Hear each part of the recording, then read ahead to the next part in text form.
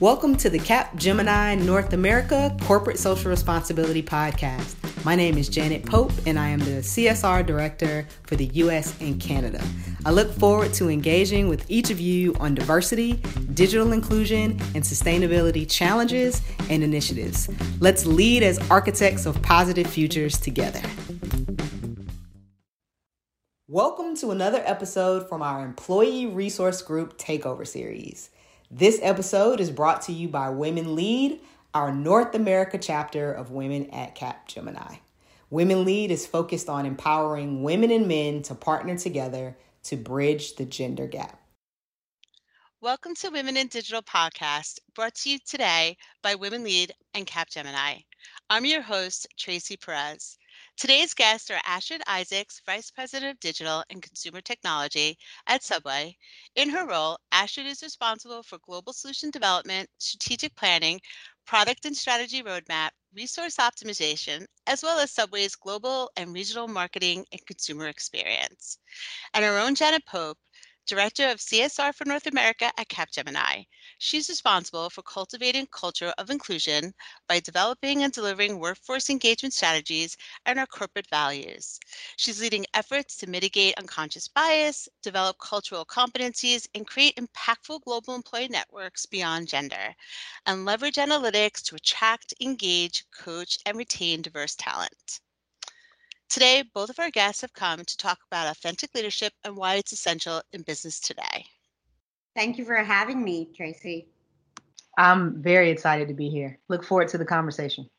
In preparation for today, I was doing some pre-reading and I found that the majority of research suggests that we experience authenticity when we feel we're living out our personal values and perspectives. We feel a greater sense of well-being, and it translates into a higher level of satisfaction in life. And as a result, individuals are more likely to be highly engaged in their jobs. How would you define as a primary characteristics of authentic leadership? Great question, Tracy. I believe there are several characteristics, but the top three that come to mind for me are number one, self-awareness, right? Being a leader who knows their authentic self, who knows their strengths, their weaknesses, and being extremely conscious that their outward actions are very impactful to the people around them. Secondly, I'd say having integrity, being honest and firm, not only in your moral principles and values, because this ultimately builds trust and develops those respectful relationships from the people around you. And finally, I'd say being transparent. And for me, that means focusing on honest and open communication, as well as fostering an environment where my team or people around me feel comfortable with being honest and open with me. Astrid, I really like those ideas that you hit on. The only thing I would build is maybe a theme around standing out, not fitting in. And when I say that, I don't mean that in an obnoxious way, right? We've seen people who maybe always play the devil's advocate or, always go against the grain. I really mean leveraging and being confident in the skills and the abilities that you have and how you navigate those in your career, in your personal life, in your relationships and conversations to make sure you're not just fitting in, but truly being true to yourself. So I love everything you said, and that's really the only thing I'd add. Yeah, I agree with all of that sentiment. And something I think that we would hit on too would be trust in the workplace. So I feel like that's particularly true in difficult times or in times of change. And so as a leader, how would you demonstrate authentic leadership? For me, being an authentic leader means leading by example, right? It's demonstrating through my actions that I practice the same values and behaviors that I expect from my team. And I would say I do that by having and displaying a strong sense of self, because as a person, if you're not sure of what you stand for or who you are, it's impossible to demonstrate being authentic. I would also say, having that high level of moral development and not just being focused on myself. but on doing the right thing for my team and the organization I'm part of. And lastly, I echo what you said, being transparent, honest, and straightforward, because that really builds that strong culture and environment of being a trusted leader in the organization. So you've covered vulnerability clearly, and Brene Brown. I like to represent my folks, my fellow Houstonians here. So people are very familiar with Brene Brown's work on vulnerability. I just pivot and say, I like to make sure we're thinking about, as managers, as leaders of people, how we coach people to be the best versions of themselves. I know sometimes we can get into a bit of a pattern where we're coaching people to lead, to execute just like us, almost mini versions of ourselves. And so when we talk about authentic leadership, when we talk about demonstrating authentic leadership, we have to enable and coach people to bring out, their skills and not just turn into mini versions of us. And I know that can sometimes be challenging because it's very natural for you to coach and almost, I don't want to say like people more, but have a bias of familiarity with folks who work the way you do or talk the way you do, lead the way you do. So it is a bit of a stretch, or you have to have some intentionality behind coaching people to be their best selves versus coaching them to be versions of you. So that's what I would say about demonstrating authentic leadership. That's really powerful, Janet, into looking at it from that perspective. And so leading into, why do you think it's essential in the workplace? And what can both of you share examples of how this practice has been beneficial for your career and for the people that you work with? All right. Yeah, I would say it's essential for a multitude of reasons, right? And in my experience, it has been fundamental in boosting team engagement, right? When you have a team who are familiar with where the organization is going and feel trusted to go beyond their comfort zone, even if it results in them making a few mistakes, they're just more vested in helping the organization achieve its goals. I also strongly believe it builds an inclusive culture. Being a leader who can model that comfort with diversity, establishing rules on accepted behavior, and encouraging open dialogue, it just builds a culture within the team of wanting to belong. But most importantly, it drives trust. Trust is essential for a thriving workplace culture, especially during times of change or uncertainty. And for myself as a leader, when you put full trust in your team to handle their jobs as professionals, it just encourages this team to be themselves and to feel comfortable enough to share their opinions and inevitably just boost productivity. As I think about one prominent example that comes to mind for me, I look back at the year of 2020 when we were all impacted by the coronavirus pandemic. And it really brought a state of uncertainty to the world. It was at this time I was actually working for another restaurant organization, and I was leading a team who were well respected, but most importantly, were empowered, and they put their whole heart and mind into finding technology solutions that would help benefit this organization at a time when we had to shut our doors due to the lockdown restrictions. And what they were able to achieve with just rapid innovation in an extraordinarily short amount of time was implement solutions that really help pivot this organization in providing our consumers with the convenience and contactless experience they needed during such an unprecedented time. I like that you hit on teaming, and that's so, so important. And you talked about team success. I'll just flip that coin and talk a little bit about failure. So when we think about authentic leadership being essential in the workplace, the reason I want to hit on failure is because I have a belief that everyone has a skill and is good at something. that something may be very different than the things that I'm good at. It actually may be something that is not a skill that a particular company needs, but I do very much believe that everybody has some skill and is good at something. And I think when you think about it that way and you get into, I'll talk a little bit about Capgemini roles, and because that's my world, that's what I know. So if you have someone who is a great business analyst, for example, and then they grow in that career, they do very, very well, and we decide we're going to provide a stretch opportunity to do something different. Maybe they become a work stream lead after they've been a business analyst, and for whatever reason, maybe we didn't equip them with the right development, the right coaching, whatever, but they are not a great work stream lead. They just do not meet the expectations that we would want for a work stream lead. It doesn't necessarily mean that they aren't good at something else, but for whatever reason, that didn't work out for them. And unfortunately, I think in a lot of organizations, once someone has failed at something, it almost brands them as, oh yeah, I don't know, we probably don't want them on our team.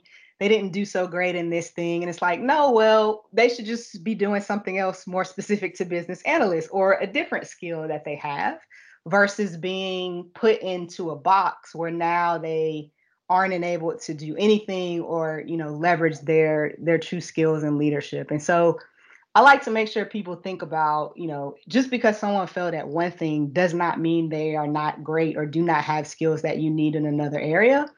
And I'll couple that with, I've had a number of executive leaders at Capgemini talk about in a series that we call Leading Across the Business for our employees internally.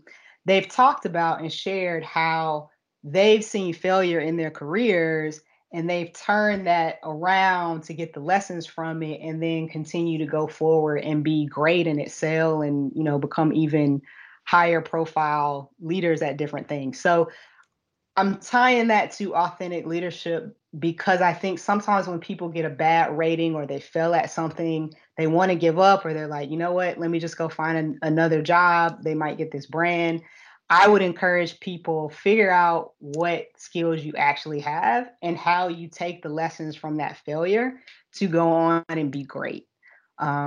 I think that's really, really important. And I've seen too many people sort of shy away after a failure, or even leaders who will not give another person a chance because they've not been good at one particular thing versus thinking maybe they were just in the wrong role here. What I'm really saying here is that it is difficult for people to be authentic leaders when they're in environments where fear of failure is paralyzing decision making. It's really difficult for a deep fear of failure and authentic leadership to coexist.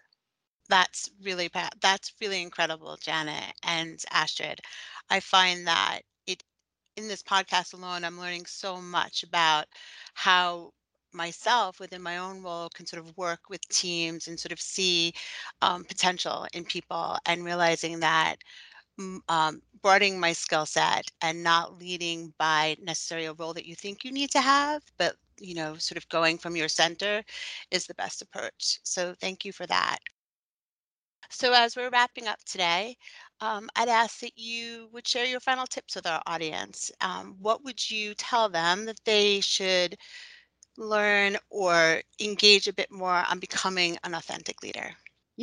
Tracy, as I reflect on someone I considered an inspiring and authentic leader, I think of the great Mahatma Gandhi. This was a man who had a set of beliefs that he lived by and did his best to unite his people on the values he set for himself.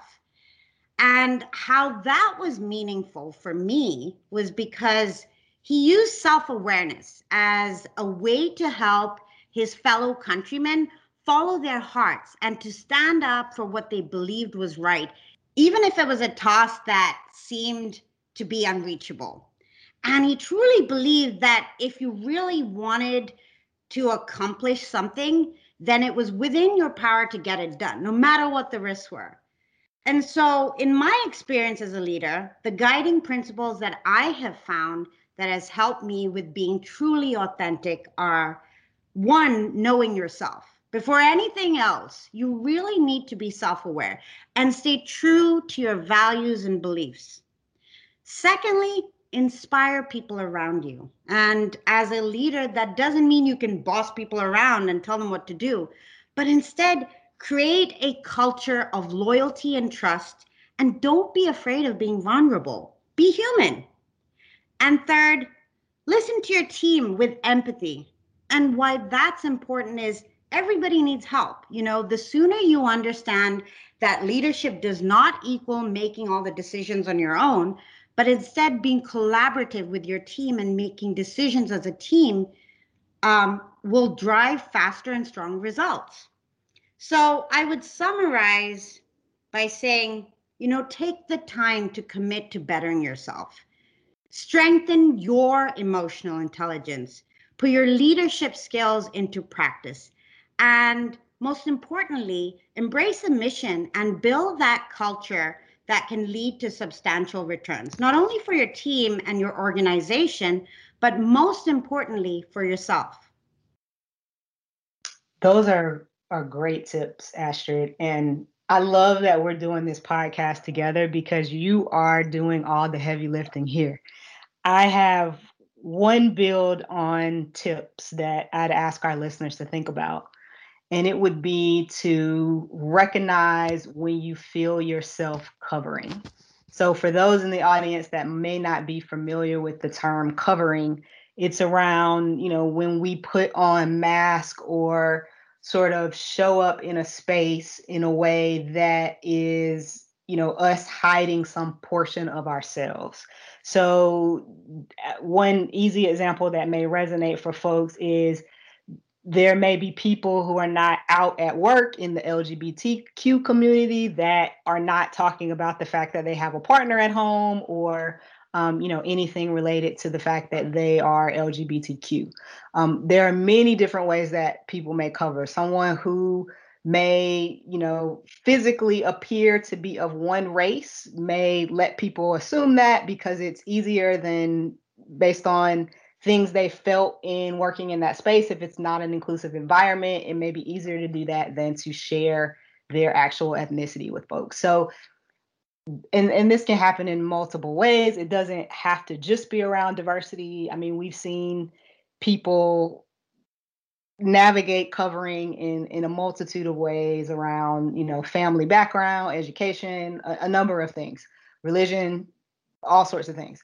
But if you can recognize when you are moving into that where you don't feel like you have an opportunity or it would be welcome for you to share or be your authentic self, or if you can pay attention to that, I think that enables you to take the actions to try to shape that space in a way that makes it more welcoming. Sometimes I think people wait for, the designated leader to do something, to take an action to change the energy in a space, where we as team members, as peers, as people just working together can do that by role modeling, by asking an open question, by listening to others. They're actions that we can take as individuals and don't necessarily need the title of the leader to change the space. It always makes it easier if it's happening from the designated leader. But I just want to encourage people to recognize their energy, recognize when they may be covering, and think through ways that they can help to drive action in their realm of control, in their realm of influence, to help change the energy of that space. That's how we'll make sure we have more inclusive workplaces, more inclusive neighborhoods, more inclusive communities as we continue to enable others to be authentic leaders by being authentic leaders ourselves. Well, thank you, Janet and Astrid. I find that it's amazing how authentic leadership goes beyond the realm of just the workplace, that it has a place within people's personal lives. It has a place within how they interact with their colleagues. It has a place in how they interact with leadership. I've not necessarily looked at it from that perspective. So I found the time with both of you today incredibly educational. So thank you for that. Well, thank you for making time today to come and have this discussion with us. You've provided some excellent advice and ideas to challenge the way we think about women in tech. And I appreciate that both of you have positions in leadership and you're helping to carve a path for future leaders in the space. It's clear the benefits of authentic leadership. Thank you to all of our listeners for being on this journey with us. We want this podcast to provide a chance to connect with our audience, build valuable connections, and challenge everyday thinking on topics that affect women. Please share this podcast, hit subscribe, and we'll see you on the next episode of Women in Digital. Thanks for tuning in to the Capgemini North America Corporate Social Responsibility Podcast. This episode is from our Employee Resource Group Takeover Series. We hope you've enjoyed it. I'm Janet Pope, and on behalf of the North America Corporate Social Responsibility team and all of our wonderful Employee Resource Group leaders across the U.S. and Canada, I'd like to thank you for listening.